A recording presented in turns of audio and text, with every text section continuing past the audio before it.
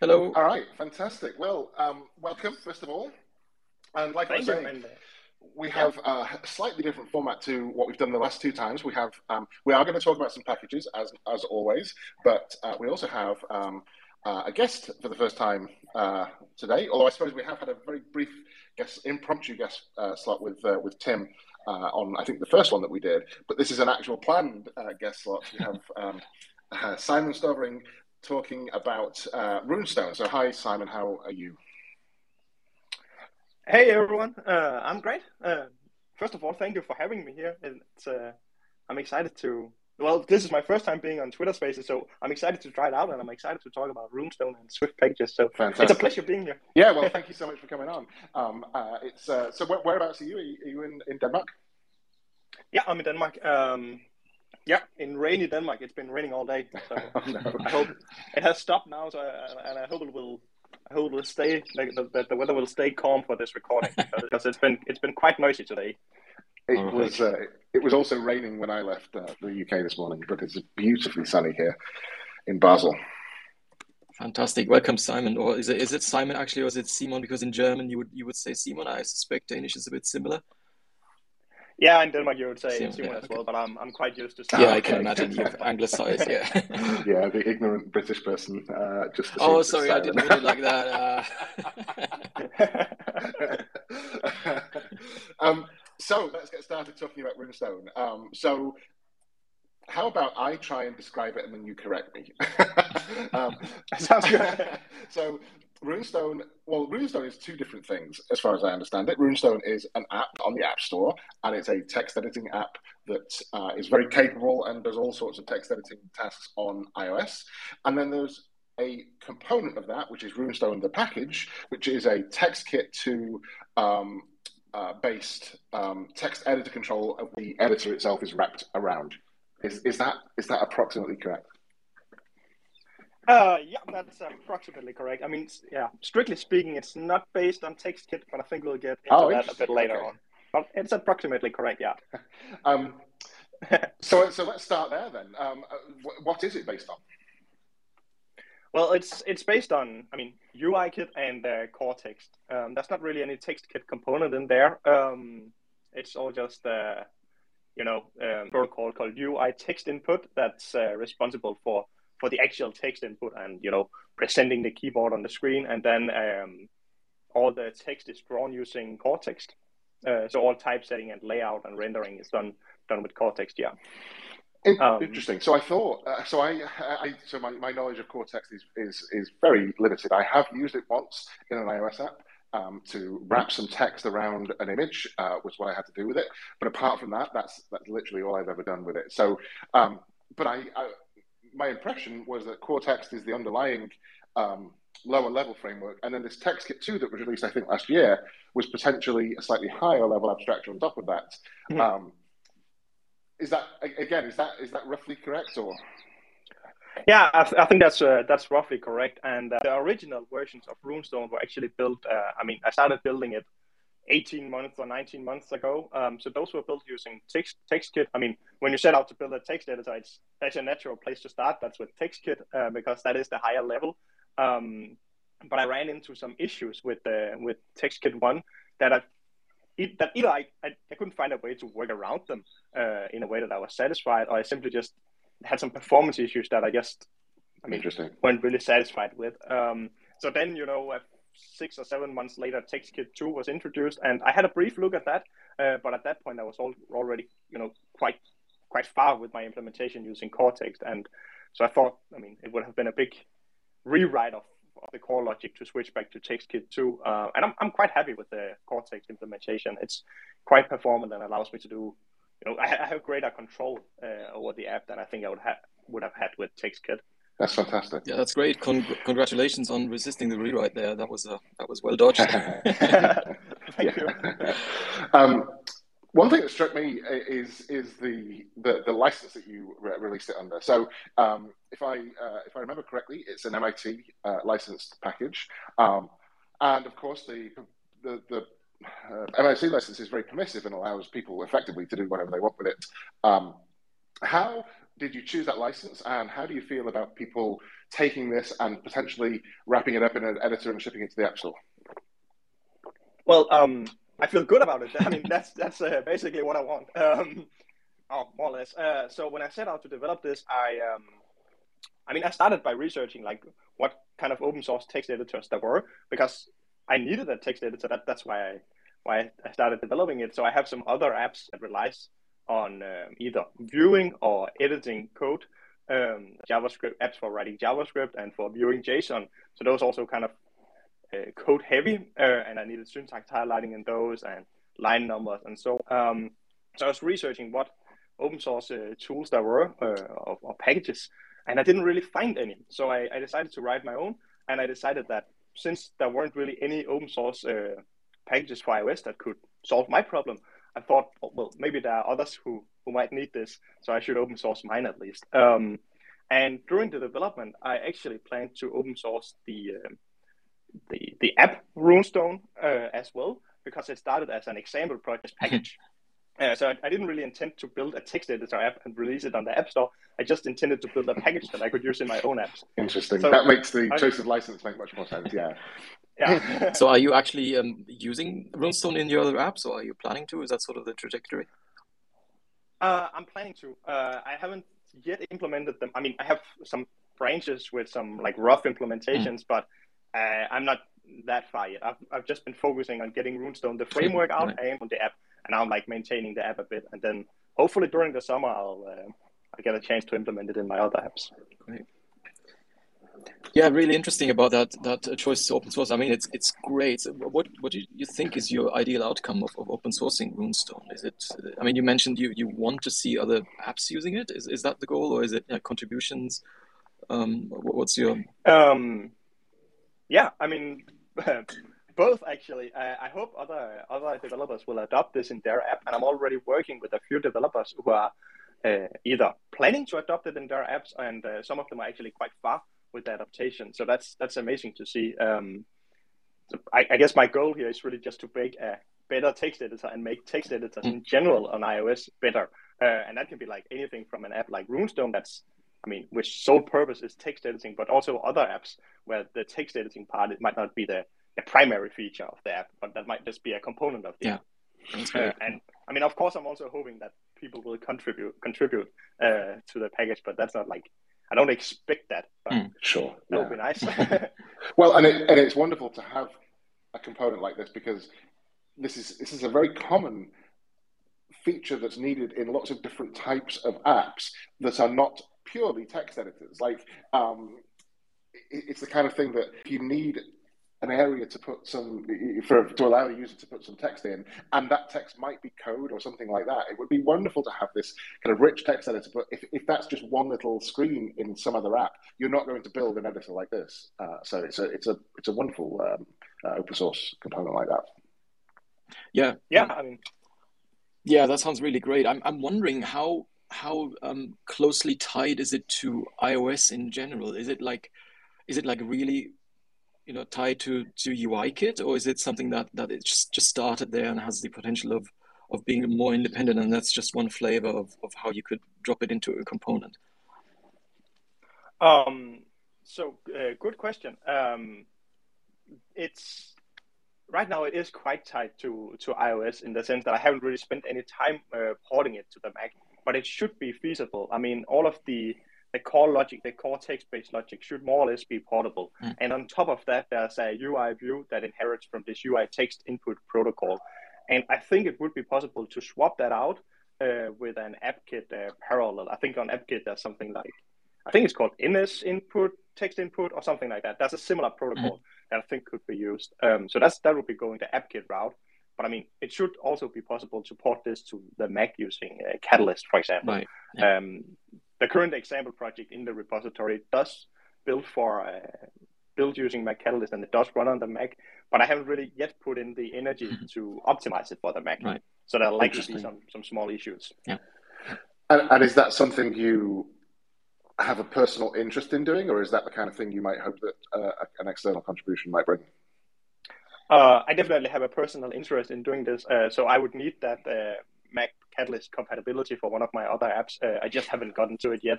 Sorry, no, I meant the AppKit version. Sorry, right. No, so I think the app port is not something that I would be looking into anytime soon, honestly. It would be a fun challenge, but I don't really have any need for it myself. Sure, at this time. Yeah, that makes perfect sense. But that's the kind of thing that I'm potentially going to put some words in your mouth here, but is that the kind of contribution that you might be interested in helping to merge?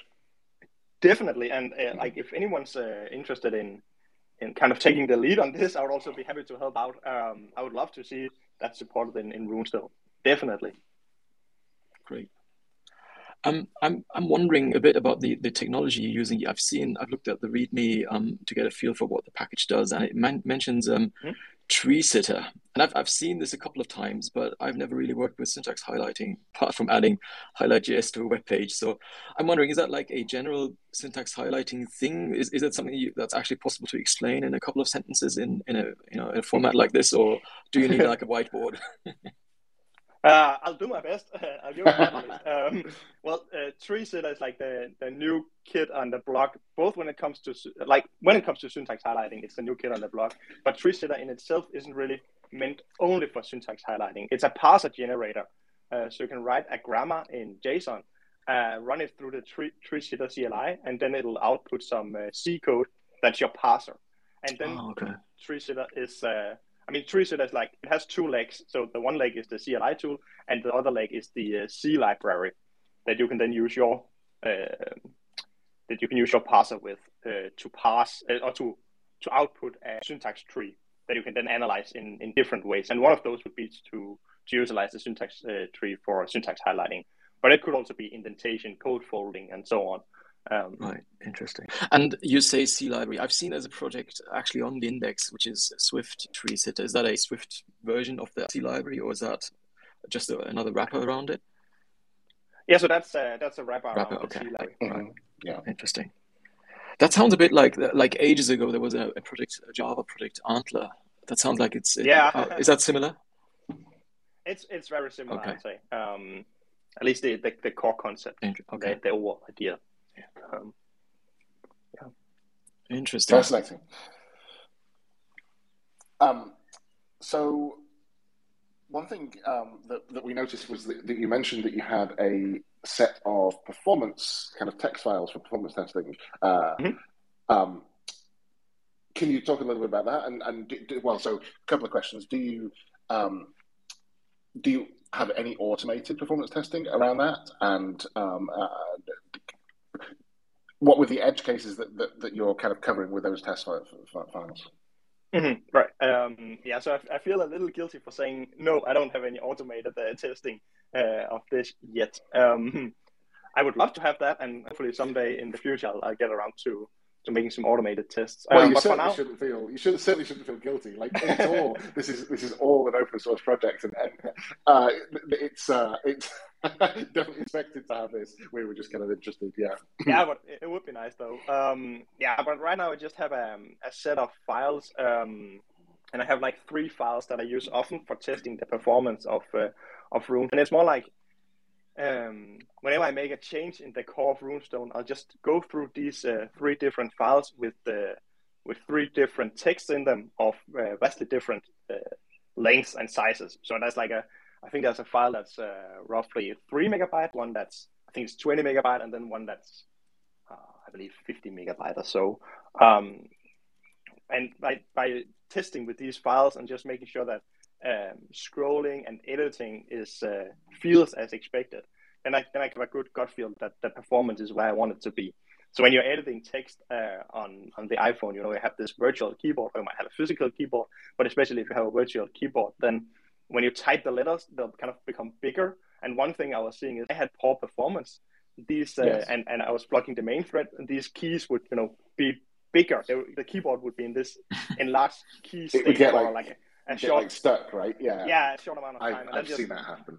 Yeah, and that was just like unacceptable to me. That's not to say that it can never happen in Runestone, but I kind of put in a great effort to make that feel as everywhere else on iOS. And certainly a 50 megabyte file is not the biggest text file in the world, but it's the biggest text file I would ever want to edit on my phone. Yeah, exactly. That's the thing. I think that's within reason. That's not to say that there aren't any bigger text files, but I think as long as it handles those 20, 50 megabyte files, then it's probably fine for the most part. Did you test that mostly in the simulator or on device, or just whatever you had? Almost, yeah. So almost all performance testing was done on the device. Right. Yeah. I also noticed that I had to, like, sometimes I would catch some performance issues in the debug app, or not really issues, but I feel like I could see that the app was performing better in release builds than in debugs. I think it's like stripping away or optimizing some things in release builds that just seemed a bit noticeable in this app. Yeah. So that's why when you read the documentation, it'll tell you to judge it by a release build, the performance. Yeah, you see that whenever in the forums someone says, this seems to be slow in Swift, the first thing people post is, run it in release. That just makes a huge difference. Yeah, sure. We did have sort of a package like your text files in testing of the Swift package index early on that was really heavy, and in both in the build system and the number of releases it had. So it kind of reminded me yourself of having something that you return to, because it stresses your system really a lot. I really love that about your package, and I don't remember where I first heard you talk about these text files, but just the different variants of having both a very large file and then one with very long lines, because I can imagine it's different edge cases that would probably trigger different bad behavior when you encounter them. So that's really interesting. Really interesting. Yeah. Long lines is a whole story in itself. Those can be quite tricky. Yeah.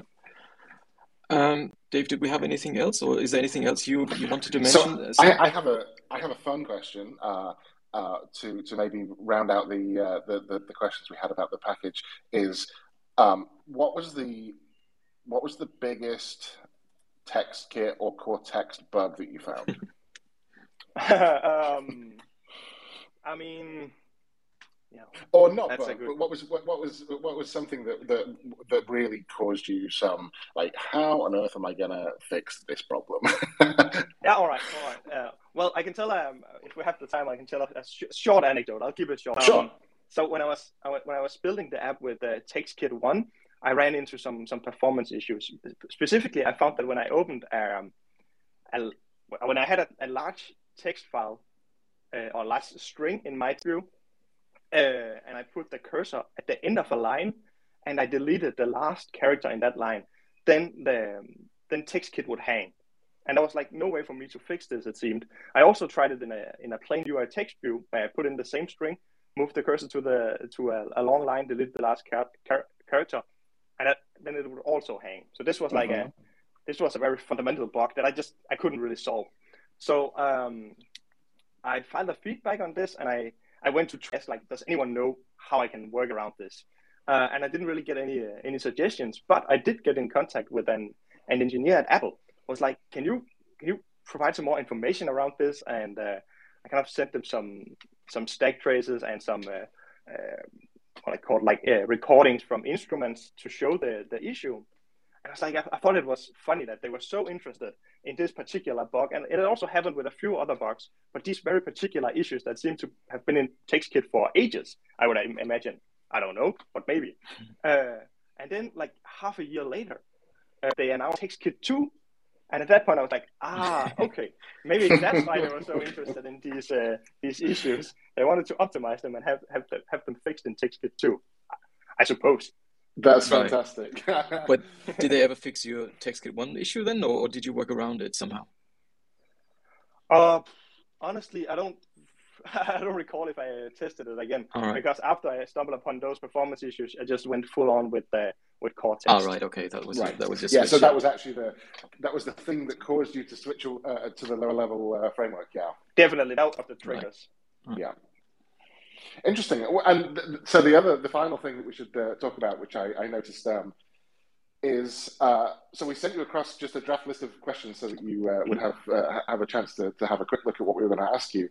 And the last question on the list was added by Sven, which said, "Do you fancy testing our DocC integration?" And when I sent you the questions, you replied and you said, what Doxy integration? And so we had a little conversation last night where I explained kind of some of the work we've been doing, and just to fill everyone else in, what we've been working on for the last few weeks, potentially a couple of months, maybe even, is automatic generation of documentation for packages that support Doxy documentation on the package index. So with a little configuration file in the root of your repository, your packages repository, you can configure, you can tell our build system which targets that you have documentation, and we will try and build them for you. And I noticed that you have indeed tried it. And I also noticed that there's a bug.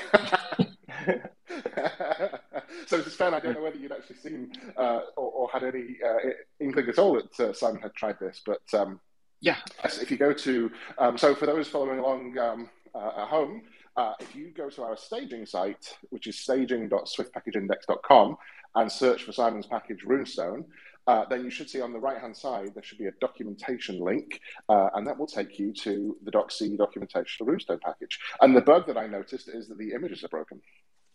Ah, right. Yeah, I noticed that at the bottom of the page because to answer your question, Dave, I spotted the changes in Runestone that he had added Simon had added the .yaml file. And I thought, oh, it's interesting. Did he figure that out by himself? Wow, that's amazing. And then I triggered the build system because on staging we don't typically build all the packages, and I manually triggered that, and that generated the docs and then I saw that there's the images aren't coming through. So I guess thanks for testing that. And thanks for testing it, yeah, because I guess that is a route that we forgot to add to because we're proxying the documentation through our server. Oh, but it's there now. We can add I just refreshed. Oh, it's there now. Yeah. Ah, no, sorry, that was me. I need to click on the documentation. I don't know the site very well, you know. Yeah. Yeah, Sven's quite new to it, yeah. No, I think I know what the bug is. I think because we're proxying all of the URLs through the Swift package index so that we can add our header and footer and that kind of stuff, and add ways to switch between versions of documentation, which is something that we're going to start working on next, which is you'll be able to switch between all the different versions of the documentation, or maybe not all of them, but some different versions as we build this out a little bit. And so we're proxying some of those URL requests, and I bet we're not proxying the image ones correctly. Yeah, it's right there. Images we need to proxy, I think. Yeah. How was the process for you as an author, Simon? Is that sort of sensible with the manifest file? Did that go okay? It definitely. It was surprisingly easy to add. I mean, I didn't stumble upon any issues. I mean, yeah, I just added these 4 or 5 lines of YAML to the repository, and then I think after a few minutes, it showed up on your staging environment. So that was a really pleasant journey. It was surprisingly easy, and I think this is a really helpful and needed tool that there's now a place to host documentation. I mean, I'm hosting it myself on a setup that's like myself GitHub and Netlify, which wasn't that pleasant to set up. That wasn't just 4 lines of YAML. So this is way easier, and I think that's an amazing initiative. And I also want to say, I'm really happy to hear that you're working on versioning of the documentation, or at least that you can kind of choose a version of the framework and see documentation for that. At least if I got it right, that's what you're planning to support. It is, yeah. So yeah, it's funny how that happened. We initially said, well, let's just keep it simple first of all, and only do the kind of default branch, and let's do the minimum possible implementation of documentation building. And then as Sven was kind of building out some of the generation and the hosting on the hosting of the documentation files, we kind of talked about it and said, oh, it'll be really a pain to change this in the future. So let's just generate everything, and then we'll just stop it generating other things in the future. And then as we kind of came around to it, we just said, well, why are we doing that?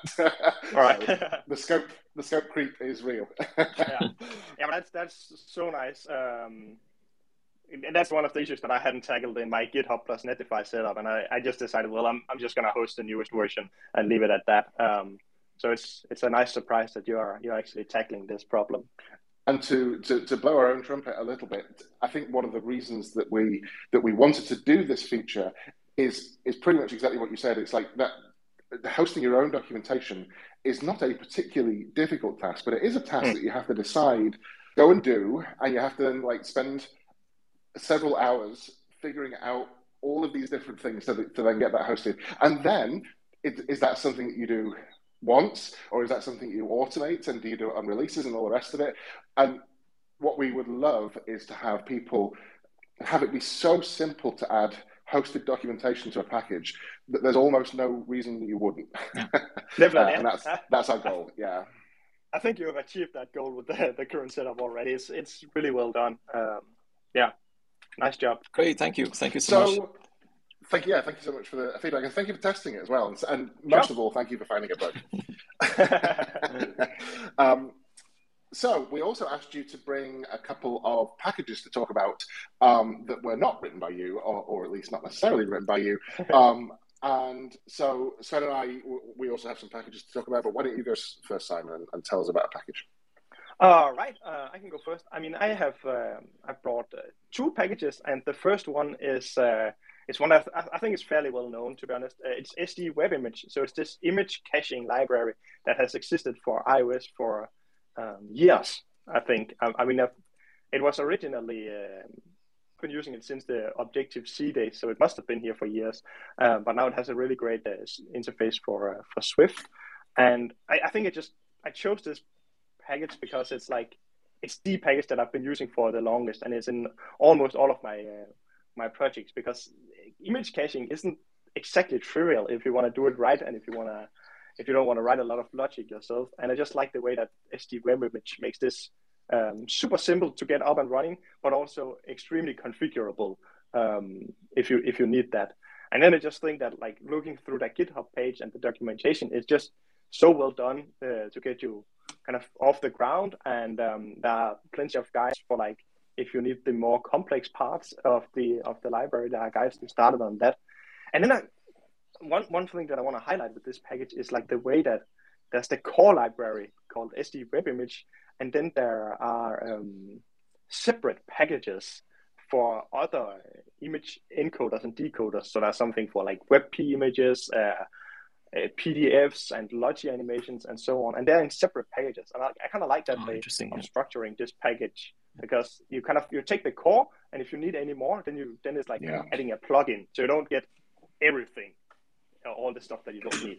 Yeah, you're right that it's an amazing. I think the most remarkable thing about it is I remember this package starting, and it started 12 years ago, and it started as a fairly simple asynchronous image loader, if I remember rightly. There was you'd stick it on a UI image view, and it would asynchronously load your image, and to see what was such a common task that grow over 12 years into what is really a very capable package for solving this problem now has been incredible. And 12 years of maintenance on a package is amazing. Yeah, that's quite an achievement. That is amazing. We should run. I had a query at some point to check the age of packages. That must be up there with one of the oldest that we have in Index. Yeah, interesting. And 101 releases. There you go. Fantastic. And I'm actually just looking now at the contribution graph, and it has had steady contribution over that entire 12-year period, which is incredible. Cool. Is there any particular author to give a shout out to, or is it just says SD Web Image as the GitHub account? Yeah, I'm just looking, and it looks like there are two main committers over the years. Somebody called Dream Piggy. There's no real name attached to that, but Dream Piggy, and a Bogdan. This is a name that I'm going to butcher. Poplowski? Yes, well done, sir. Thank you for saving me. Jumped into the breach. So yeah, I think worth giving both of those two people a shout out. Amazing work. Great. All right. why don't I go next?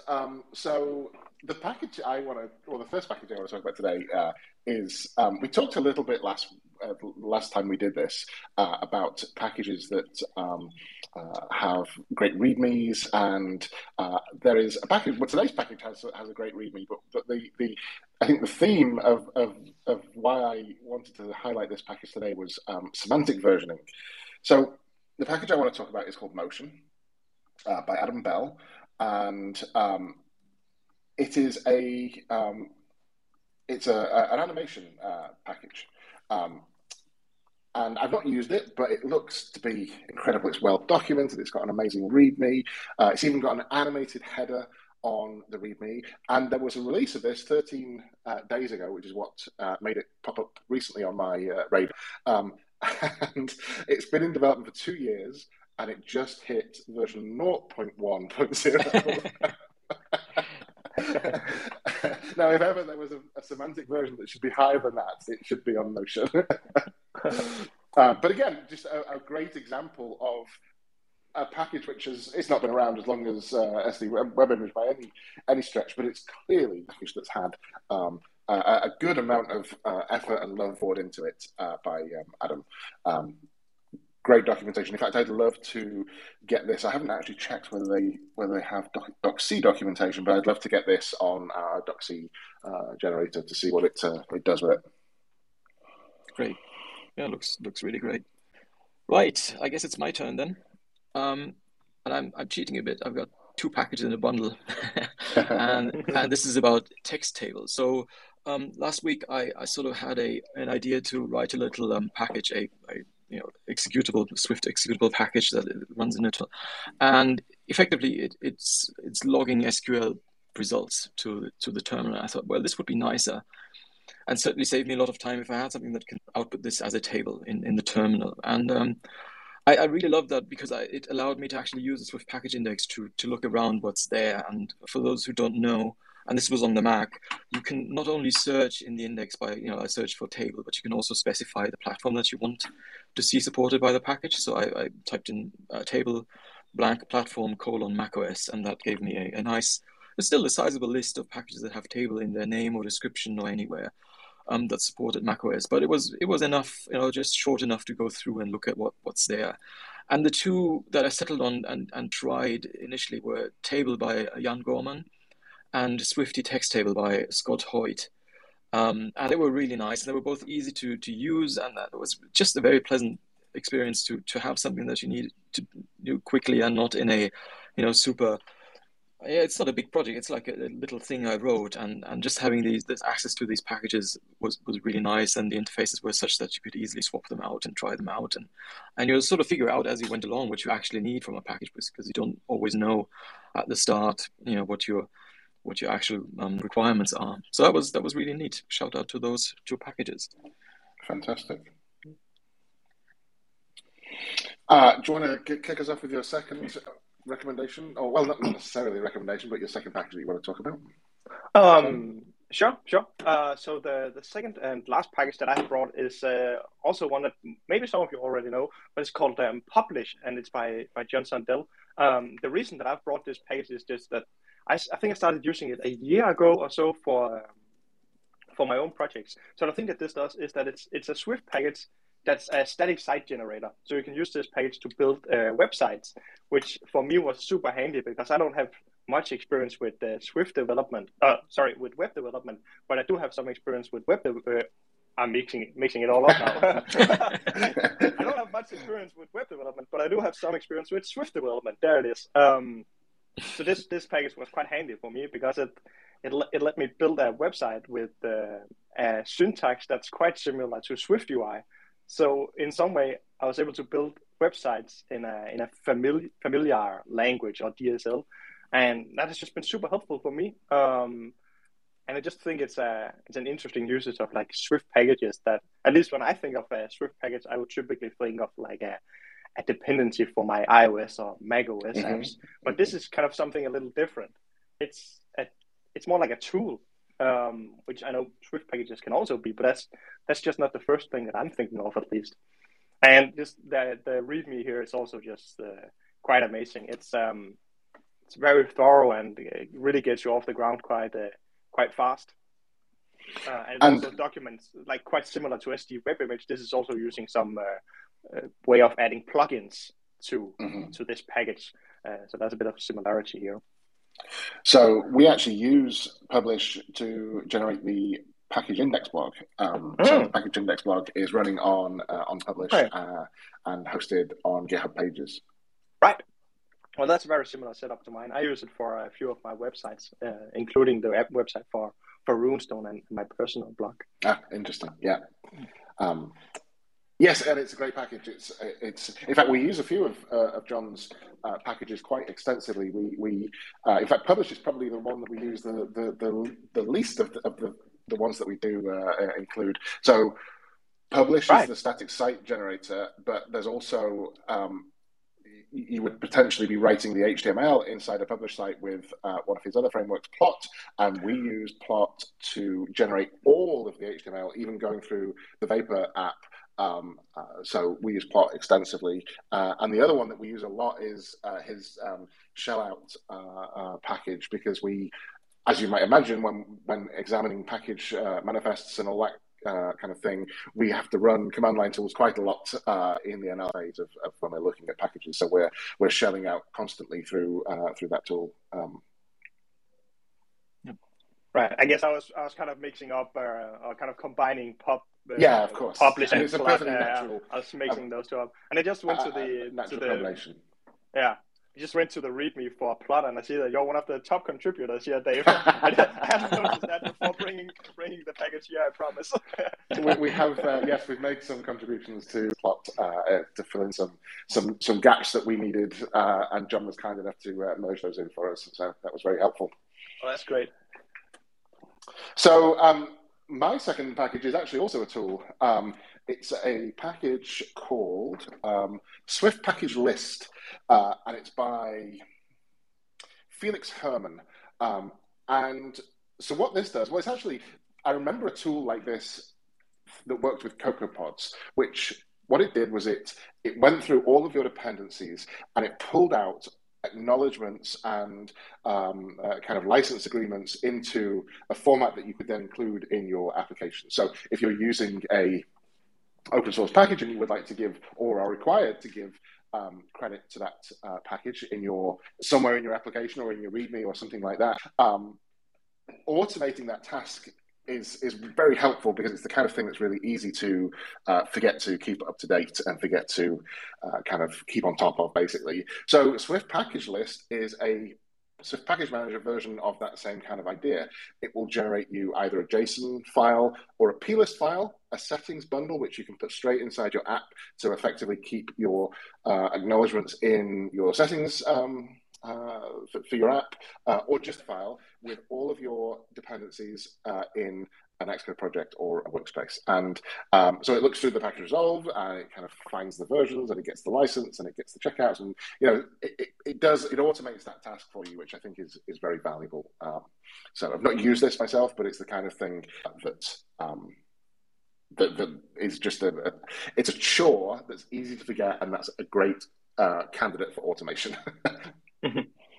Yeah, it's also a great example of why it's really useful to think of the package index of hosting not just libraries but tools. And that was a very conscious decision. I mean, if you look at the package page, you will see that it actually lists in the top section how many libraries and how many executable targets or products we have found. And at some point we'll actually also make that searchable, so you can filter on either of those things. But it's really common that development isn't just about pulling in dependencies. Often it's needing tools that cover certain parts of your development process and make that easier.